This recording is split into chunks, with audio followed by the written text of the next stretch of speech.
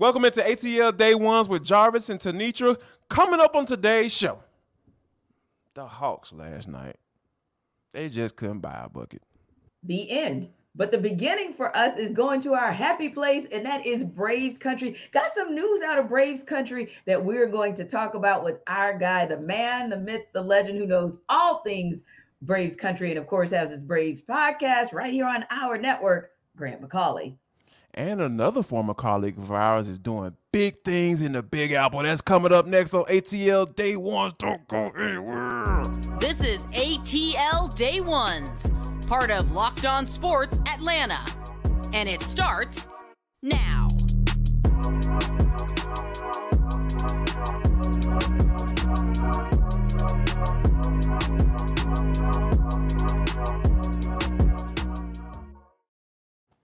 Thank you for making ATL Day Ones your first listen today. And remember, we're free and available wherever you download your podcast. And wherever you download your podcast, make sure you leave us a 5-star review. We really appreciate that from you in advance.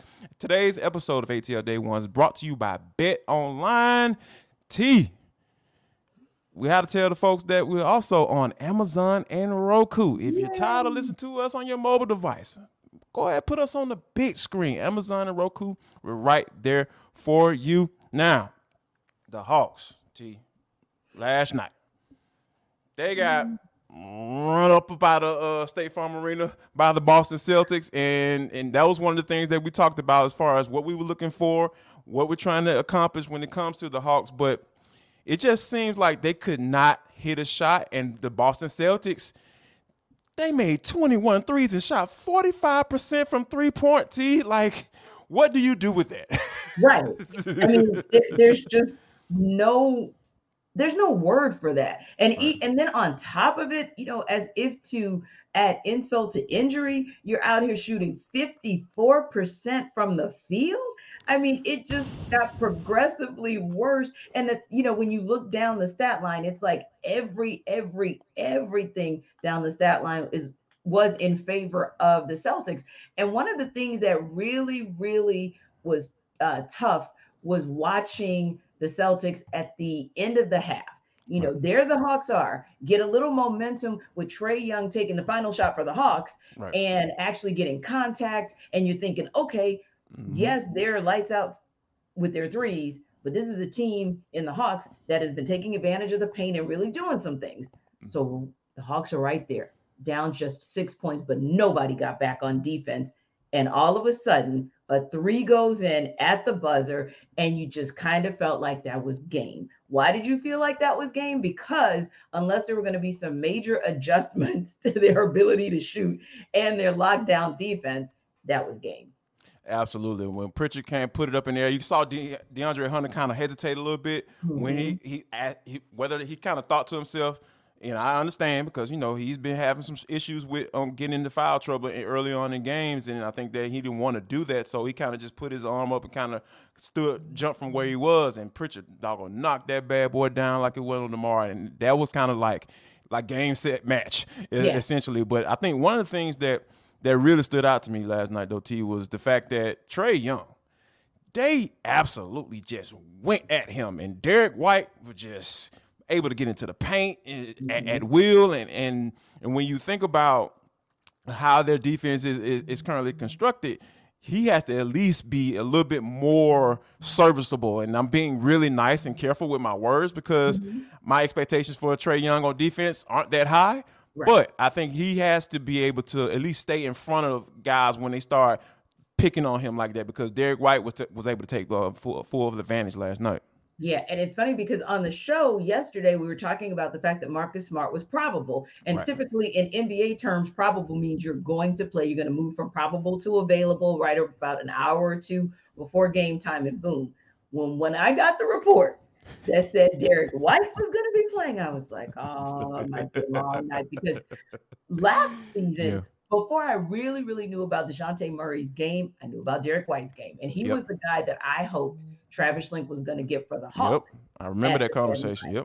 And unfortunately, the Celtics got him. And you saw last night why I was like, dang, Sure wish the Hawks would have gotten Derek White because, yeah, like you said, he was really moving at will. He was really the offense was running the Celtics offense was pretty much running through him and Jaylen Brown just interchangeably, with even a little help from Jason Tatum, who surprisingly has improved on his ball handling skills. Right. So it was Yes. one of those things, Jarvis, where literally the first thought that came to mind was, and there were so many, but one of the first thoughts. Let me say it this way because pick and choose a thought, but to your point, there has been a lot of emphasis on the Hawks getting better defensively, and we're seeing the dividends of that. But now Nate McMillan's job is going to be, how do you balance that out? How do you help your players to understand the importance of being two-way in an appropriate way, right? So if your mid-range shot is hitting, that should be it. And like you said, get back on defense and get in front of that player so that he can't set his feet,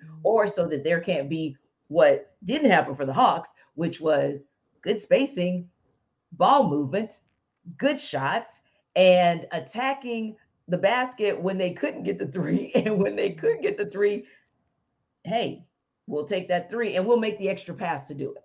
We'll Yeah. make the extra pass to do it. And it always felt like the Hawks were just a step behind every time the Celtics were coming back on offense. So one of the questions for me, Jarvis, was, well, what if the deep shots don't fall anytime soon? What if they don't? How are the Hawks going to compete with the elite of the East? They're gonna have to do it like what Trae Young has been doing a good job of, and that's getting into the paint Yep. and going to the free throw line. Yep. Like, you're Get the gonna have three-pointer to, a different way. yeah. Because I heard in the interview with Nick McMillan did with our guys Andy and Randy, talking about shooting the three more. I don't agree with that assessment, because a lot of times people's like, well, they need to keep shooting. Shoot or shoot. Yeah, Trae Young, yeah, that applies. That shooter But John should shoot. Collins, no, No. that does not apply. He is not a shooter. He has been more than adequate shooting the 3-point in his career. And he's gotten better at that each and every year, but this year he is struggling. John needs to use his athleticism, get into the paint. He's gotten a little bit better with his ball handle. So I think that the alternative, if you aren't making those shots, making those 3-pointers that you're getting, you have to go ahead and take it to the rack, take it to the hoop, and force the referees to make a call. Because if you are able to get those shots, those open shots in the 3-point, I definitely wholeheartedly believe that you're going to be able to get to the paint, and that's what DeJounte Murray has done. He's shooting pretty solid from the 3-point line. He's not a great 3-point shooter, but I believe that he has the right mindset, and Trae has the right mindset. I just think that Trae needs to continue to shoot, and JC, he needs to go ahead and continue to put the ball on the floor and get to the basket. Exactly. Do play to your strengths until the other part of your game comes together. And your strength is, like you said, getting to the basket. That is what you should do. But I will tell you this.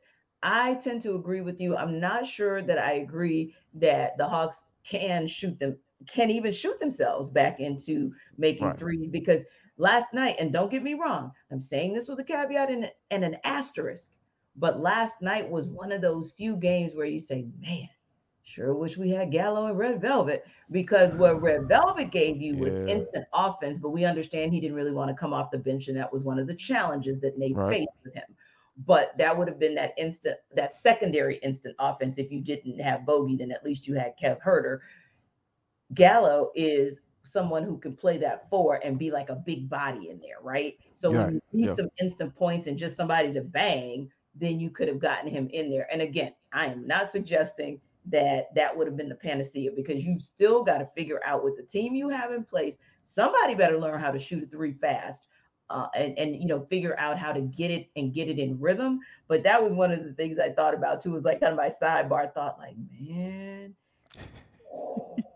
this is where you miss it. But also, Jarvis, where I think there can be some growth and some opportunity there, especially in getting the shots together, is the bench. What you can't do at home bench, because that's where you're the bench mob. Right. That's where you're the bench mob.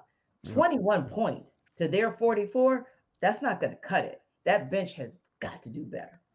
Absolutely. And when you think about your guys on your best 3-point shooters this year are Adrian Griffin and Aaron Holiday. So those guys got to play at this point, in this moment. So, and I think until we get Bo back or when he's coming back, we don't know, but they're going to have to figure it out right now. And those guys are going to have to continue to shoot because they're shooting at a nice clip. So they're going to have to shoot more when A.J. Griffin comes in the game. And I think he's going to have that green light. And we know Aaron Holiday can be hesitant at times, but when he's feeling it, he needs to go ahead and put those bad boys up, because the Lord knows with DeJounte and Trey combined with the bench mob, those guys are going to have open shots sitting out there on the perimeter. That's for sure. Now, speaking of, somebody having everything locked down and what's going on, coming up next, we're going to have Grant McCauley, our Braves resident expert. He's going to come and break it all the way down, 7 days to Sunday. We actually haven't had Grant on our show just yet, but he will be joining us next. But first, before we get there, we have to tell you about betonline.net. Now, we've been talking about the Falcons and the Bears consistently on this show, and the Bears have been dropping 30 points, and every time they touch the field, ever since the Luke Getsy, the Bears offensive coordinator, has finally figured out how to use Justin Fields. Like, oh, he's mobile. Oh, okay. You can run the ball. Oh, okay. I can call runs for you, not running for your life. That's kind of a little different. I can protect you in a way. So, yeah, the Bears coming in putting up points. You're trying to figure out what you're going to do.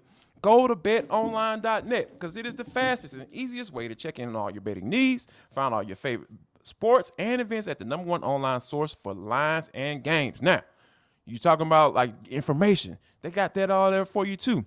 Sports wagering information, live in-game betting, scores. They have podcasts. You guys come to us each and every day for all your ATL sports information. Go for that betting information at betonline.net, because it is the place you need to go, because if you're trying to win some money, that's where you need to be. Now, that over-under is 50 points for Chicago Bears and Atlanta Falcons at Mercedes-Benz Stadium. Where are you going to go? What are you going to do? How are you going to get it? How are you going to make that money? Go to BetOnline today, or use your mobile device to learn more about the action happening today, because BetOnline is where the game starts. Hey, guys, your first stop, right? ATL Day Ones. All day, every day, because you want all the good from the ATL sports scene. However, don't stop here. Go to Locked On Sports today for all your national news, any and all of your national news, whether it is football, basketball, baseball, which we're going to get into in a moment. But yeah, definitely if you want the biggest stories, the biggest headlines, and if you want to know reactions from those storylines, check out Locked On Sports today. And listen, you guys love FTC, our For the Culture segment. They got theirs too. It's called Take of the Day. So again, whatever it is that you want to hear about that's on the national scene, check out Locked On Sports today. That's definitely where you're going to get all the tea. Now, if you want all the tea on the Braves or anything Major League Baseball, then you have come to the right place today, because we got our guy who does an amazing postcast for the Braves for the Locked On Sports Atlanta network. But he doesn't stop there. He also has a From the Diamond podcast that is amazing. And of course, he's with 92.9 The Game. And he is also a guest contributor to our partner, our techno partner, 11 Alive. So for those of you who somehow don't know him in the ATL, it's a guy. Stop playing around. Everybody knows Grant. Of course they do. Hey, great to be with you guys. Yeah, definitely great to have you. So Grant, I wanted to start off, and it may be something that's not a big deal right now, but of course we got information earlier today on Liberty Media, and I'm just going to read it verbatim. That way I don't mess up any aspect of what that announcement was. And you can find that announcement obviously on either the Liberty Media site or a number of outlets, right? But essentially, Liberty Media made an announcement today about where the direction that they are going in, right? So essentially there's going to be a split off. And so my question to you is this: there are a lot of big decisions that are going to be made as it relates to the Braves organization and players. Grant, does this split off, does this announcement by Liberty Media splitting with the Atlanta Braves organization, and I know you'll get a little bit more into it, but does it impact some of the decisions that Alex Anthopoulos has to make for this team? Yeah, I think ultimately it will, and it's going to have the kind of impact that I think fans are looking for. And without getting into a lot of financial jargon, of which I'm learning as I go as well, cover baseball, based on what happens on the field, the results of games, and obviously the things that are built into that. But it's just, I think, a good move in terms of giving the club the upward mobility in its payroll, and to continue that trajectory, as they've been talking about, of becoming a top 5 payroll in Major League Baseball. I mean, the chairman of Liberty Media said as part of this today, I saw the quote that and we expect to be a top 5 payroll. Well, if you expect to be a top 5 payroll and you're making moves like this, it would seem to me like that is something that can be a reality. As I've talked about on From the Diamond, as I've talked about just about anywhere else I've been on 92.9 The Game, look, it may not happen overnight, but the fact is that the Braves have moved into the top 10 in payroll year over year. This has been a trend that I'm sure fans are noticing. We're seeing all the different long-term contracts that have gone out. Yeah, you can't sign everybody, but by and large, the Braves have been doing things over the past 3 to 4 years that, I don't know, even 5, 7, 8 years ago, you would have never thought that are possible. So I think this is kind of the next step, the next evolution in that. You know what, Grant? I think, it's, all the conversation has been about whether or not Dansby Swanson is going to be able to, re-sign with this team. Yeah. And we all know Alex Anthopoulos that they want to do that. We understand that part of it. But from me, just reading between the tea leaves, I try to do that and try to come up with my thoughts or my gut feeling about whether or not he comes back. The thing that everybody's talking about right now that I got a chance to check out is the fact that Von Grissom is down in New Orleans working with Uncle Ron. I call Ron Washington, the third base coach, so I call him Uncle Ron. So Uncle Ron is saying he's going to get him right and have him ready to play that shortstop position if need be. Do you think that's the backup plan if they aren't able to sign Dansby? I think right now that is a backup plan, but I also, just knowing from what Von Grissom did coming up, I mean, he gave the Braves a big boost at second base, offensively speaking. He's playing out of position somewhere that he really spent next to no time in his professional or amateur career, and was able to come up and really make a splash at the plate. Now, that started to cool off the final 4 to 5 weeks of his run in the big leagues because, look, it's hard to get there. It's even harder to stay there. And keep in mind that Von Grissom, along with Michael Harris, those were 2 of the 3 youngest players in all of Major League Baseball. So this was something that, I don't know that we expected him to get there and stay there and never have to maybe take a step back after what we saw over the final 4 or 5 weeks. So from the development of the player standpoint, it is nothing but a great thing that he's working with Ron Washington, because defensively speaking, there were some questions about whether or not he would stay at shortstop once he got to the big leagues. Secondly, and I think most importantly, is how do you best develop this player? If offensively he's able to stick and stay at the big leagues, then that answers that question. If he's not, though, I still think some time in AAA, and maybe that could be the place that he would start, next year if they do have a shortstop in place, would be the play that the Braves would make. And that might not be the worst thing for Vaughn, because considering how young he is, that is something that I don't view as a big-time setback for the development of the player long-term as a piece of the Braves' future. Now, Grant, I'm going to take you back a couple years to one of the Super Bowl halftime shows where literally we had Left Shark kind of doing his own thing out there on the Katy Perry halftime show. And I sometimes feel like left field for the Braves was like Left Shark just kind of doing his own thing. Yeah. So my question is to you, do you feel like that's maybe the biggest offseason need for the Braves, or do you feel like there is a number one priority outside of the obvious, which is to re-sign Dansby? Yeah, I mean, the shortstop thing is clearly going to grab all the headlines. And I've said, and I'll say it here, I still think that the best for both sides is to continue that partnership between Dansby Swanson and the Braves. I think he is the best fit. Yeah, would you love to go out there and drop down the money to pay a huge contract for a Carlos Correa or Trey Turner? Sure. And could Liberty Media conceivably do that right now? Yes, they can. But they seem to be moving in that direction of being the big spenders, and maybe that deal is in the future somewhere. But, long story short, once you put that aside and you figure out how else can we make this club better, there were 2 positions in which the Braves were woefully below average. Left field was one of them, and it kind of bled over into their DH production as well. So finding somebody that can maybe play some left field, finding somebody that could be a DH part of the time as well, maybe that's, something that you could have, hopefully a resurgent Eddie Rosario in your plans, because he had a lost season based on the eye surgery, just wasn't a productive player. But the elephant in the room is, what do you do with Marcell Ozuna and the $37 million that you owe him? So I would imagine Alex Anthopoulos will try to be creative, try to move that money if possible. But when you're one of the least productive players numerically, analytically, however else you want to look at it, in all of baseball since the start of the 2021 season, moving Ozuna for anything is going to be pretty difficult. I would imagine that the Braves would have to end up kicking in some money to try to get rid of that problem and, simply move on, because I feel like it's kind of reached that point, that critical mass where you got to get more productive. This is not a productive player. This deal's not working out. So that, I think, is also kind of baked into trying to make left field and DH better this offseason.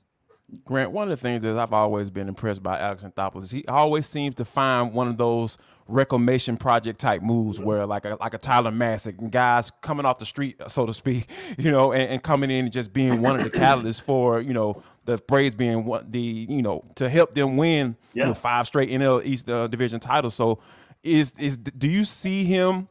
Do you see a guy that's already been signed potentially being a Tyler Massick type signing, or do you think that Alex Anthopoulos has one up on his sleeve that he may be taking a look at? Yeah, there are a couple guys that I think are on the roster right now. One of them was signed this winter. One of them was signed last winter. And the one that they already signed that we've seen a little bit of is Kirby Yates, former All-Star closer, a guy that I think really pitching in 2022 was a big check mark in his rehab process. It wasn't, hey, Kirby needs to come back and be the dominant pitcher that he was in 2019 for the Padres, or this is a failed experiment. I think all eyes were really on 2023 for him, and hopefully he can step into that fray and do that and be a valuable high-leverage arm in the bullpen.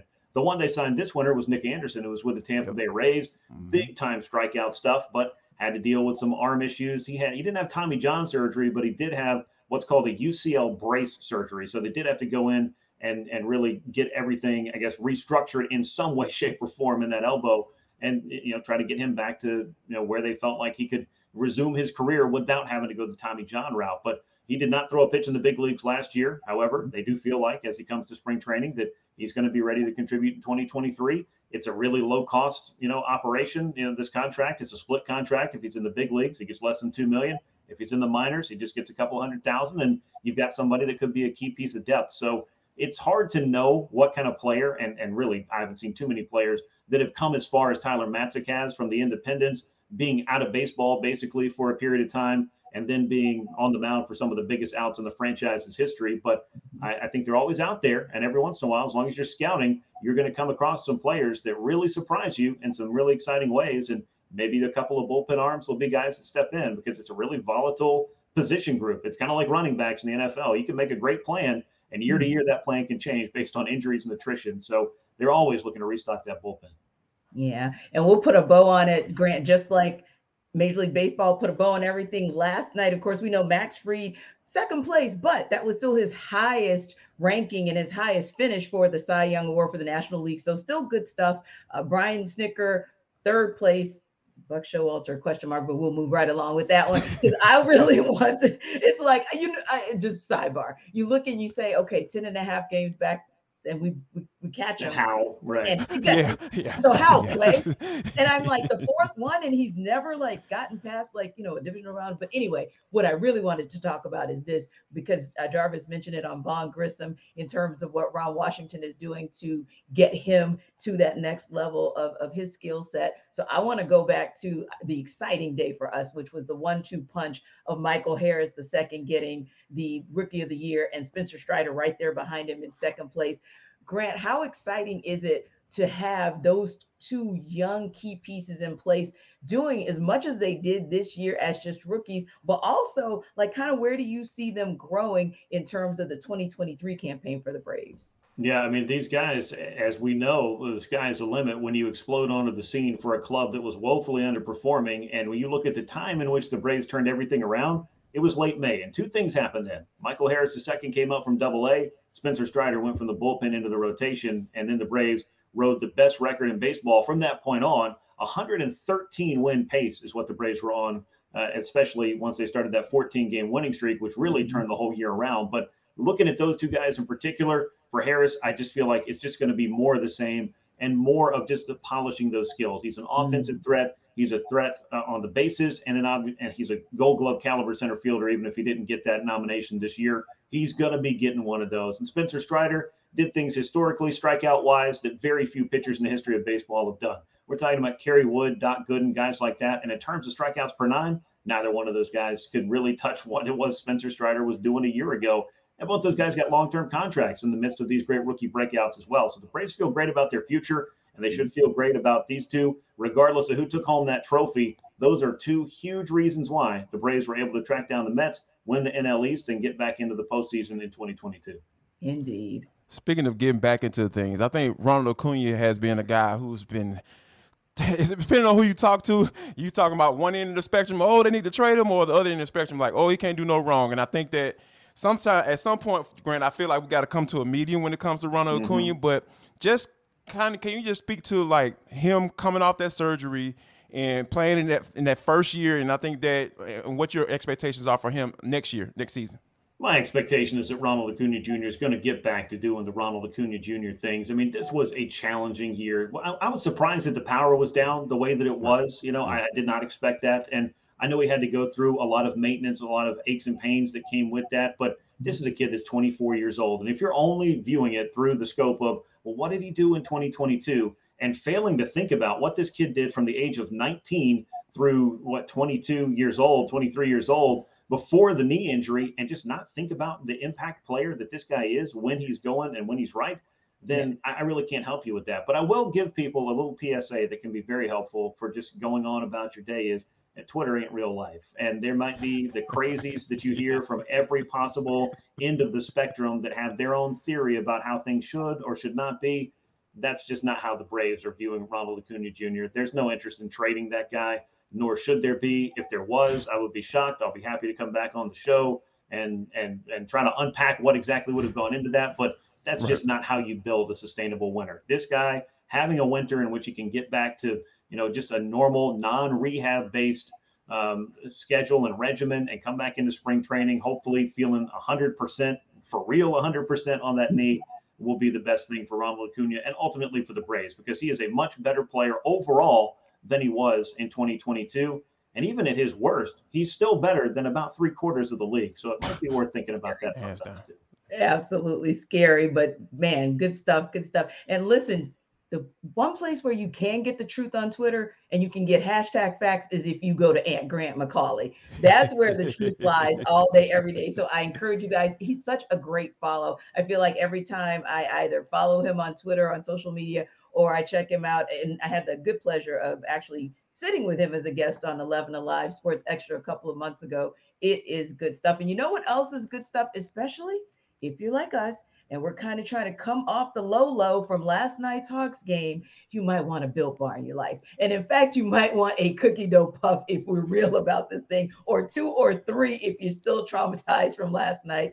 And you can go to built.com and order. Make that order today. Why? Because it's good for you. It's good stuff when you think about 100% real chocolate and the fact that that's only 160 grams of fat. So, and it absorbs pretty quickly, because then you've got the 15 grams of protein that are helpful for you. So again, if you're in ATL traffic, if you are coming away from a Hawks game like we saw last night, go ahead and get yourself a Built Bar cookie dough puff at built.com. Use the Locked On code to get 15% off your first order, because why not? It's the holidays and you guys can start to stock up and give the gift of Built Bars. Locked On Sports Atlanta family, I got a proposition for you. You know how y'all guys been liking and subscribing to our YouTube channel? We need y'all to do more of that. The people who have not done that, listen up. Listen to me clearly. We're almost at 5,000 subscribers on our YouTube channel. So if you have not subscribed, if you have not hit that subscribe button, please, I'm begging you. I don't normally beg, but I'm like Keith Sweat. I'll beg. I'm proud of it. Actually, I'll get down and beg for these doggone subscribers. We're at 4,900. We need 100 more. I'm going to do something silly. I'm going to do something really silly if we hit the 5,000 subscribers. So make sure you go to our YouTube channel, type in the sports that search box, Locked On Sports Atlanta, and we'll pop right up and hit that subscribe button. We're right there for you. But T, this is For the Culture. It is the intersection between sports, entertainment, and the culture. And sometimes, whatever the hell we want to talk about, because that's just how we get down on this show. Today is no different. Our former colleague, our homegirl, our girl, former WNBA player Nisha Butler T. She is the first Afro-Latina to launch a STEAM center for children right there in the Big Apple in New York City. She has been doing her thing. The facility offers advanced and fun STEAM classes to students ranging from 6 to 12 years old. T. I don't know about you, but it was just, I always knew it was something special about Nisha Butler. Yeah. But for her to be doing something like this, and as far as introducing minority kids or underprivileged youth, be able to expose them to this type of thing, I think this is just absolutely wonderful. Yes, and remember, she went to Georgia Tech, so that genius was always there. Yeah, you kind of have to be kind of smart to get up in that bad boy. You gotta be right. Their athletes are a little different. But I yeah, couldn't we get had in the chance to work with her back in the early days of 92-90. And I can remember when she was covering the WNBA games and our NBA games, she was saying that there was just something else pulling her to do something different. So to have this particular, the science, technology, engineering, advanced kind of AI, like gaming, if you will, and math, that's what STEAM is about. Right. To introduce that to youth is absolutely amazing. So excited that she is living her dream, and also to be a female in that space. Right. Pioneering female is amazing because oftentimes in that space it's very male dominated. So I'm excited for what she is doing. One of these good days we'll have to have her drop by the show and talk a little bit about it, because you guys, these areas are where it happens. I know we talk about sports and we love sports, but really the individuals making a difference in the world are those in that STEAM space. Right, no doubt about it. My brother is taking full advantage of that. And another thing that I thought I really liked about in that article when he was talking about it is just that talking about generational wealth, changing the narrative of your family, changing that trajectory, right? Because these guys, like people who participate in this industry, they starting out at six figures, and to be exposing these kids at this age to those type of things, to gain a interest into those type of things, those are the type of things that are going to get them into that once they go to school, and then once they go to school, being introduced to that at such an early age, it's going to be an easy transition into that industry and be able to capitalize off of it. So I'm super, super excited about that. But yeah, shout out to Nisha Butler for doing her thing. Now, T, I don't know if I can get some kudos for this one, but Nick Cannon, he's like to spread the wealth, so to speak. Why did I just say that? But yeah, we're gonna roll with that. We're gonna roll with it, T.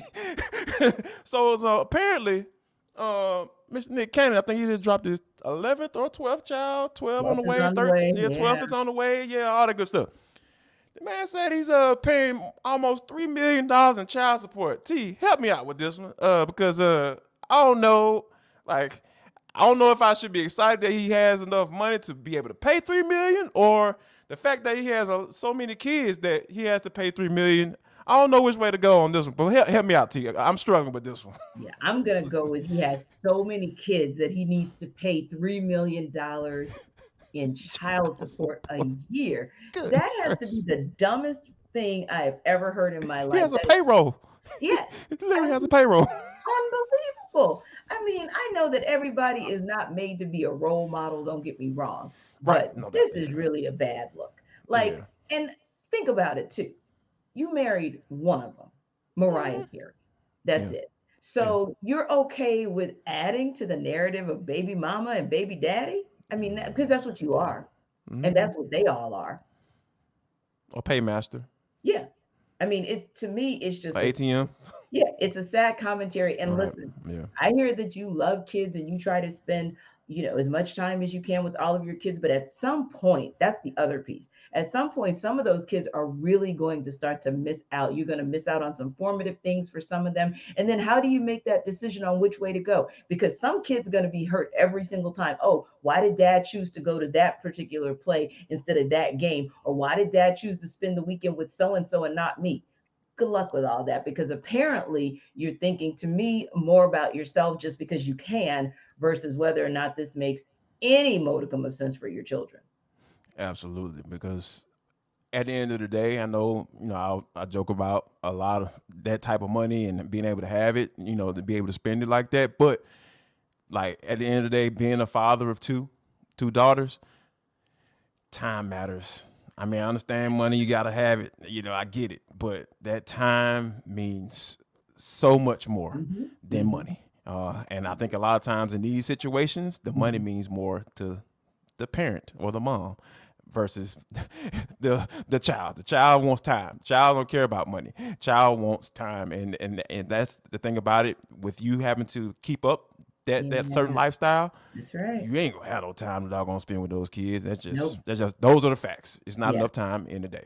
I'll go ahead and leave it at that. First of all, I want to thank you for making ATL Day Ones your first listen today. Make your second listen Locked On Sports today. The They have all the national news ready for you. And also, they got something like similar to Florida Culture like we just did. They have the take of the day. You don't know who's going to pop on that bad boy. Tenitra might pop up on that bad boy. John Chuckery might pop on that bad boy. Mark Zeno might pop up on that bad boy because Lord knows he always got the hot take. So make sure you check out Locked On Sports Today on YouTube and or wherever you download your podcast. Wherever you get us, just go and check them out as well. We really appreciate you for that in advance. We appreciate you guys for stopping by. And tomorrow we got a special guest for you guys as well as we break down Falcons, Bears, and talk keys to the game. Absolutely. Y'all come back now, you hear?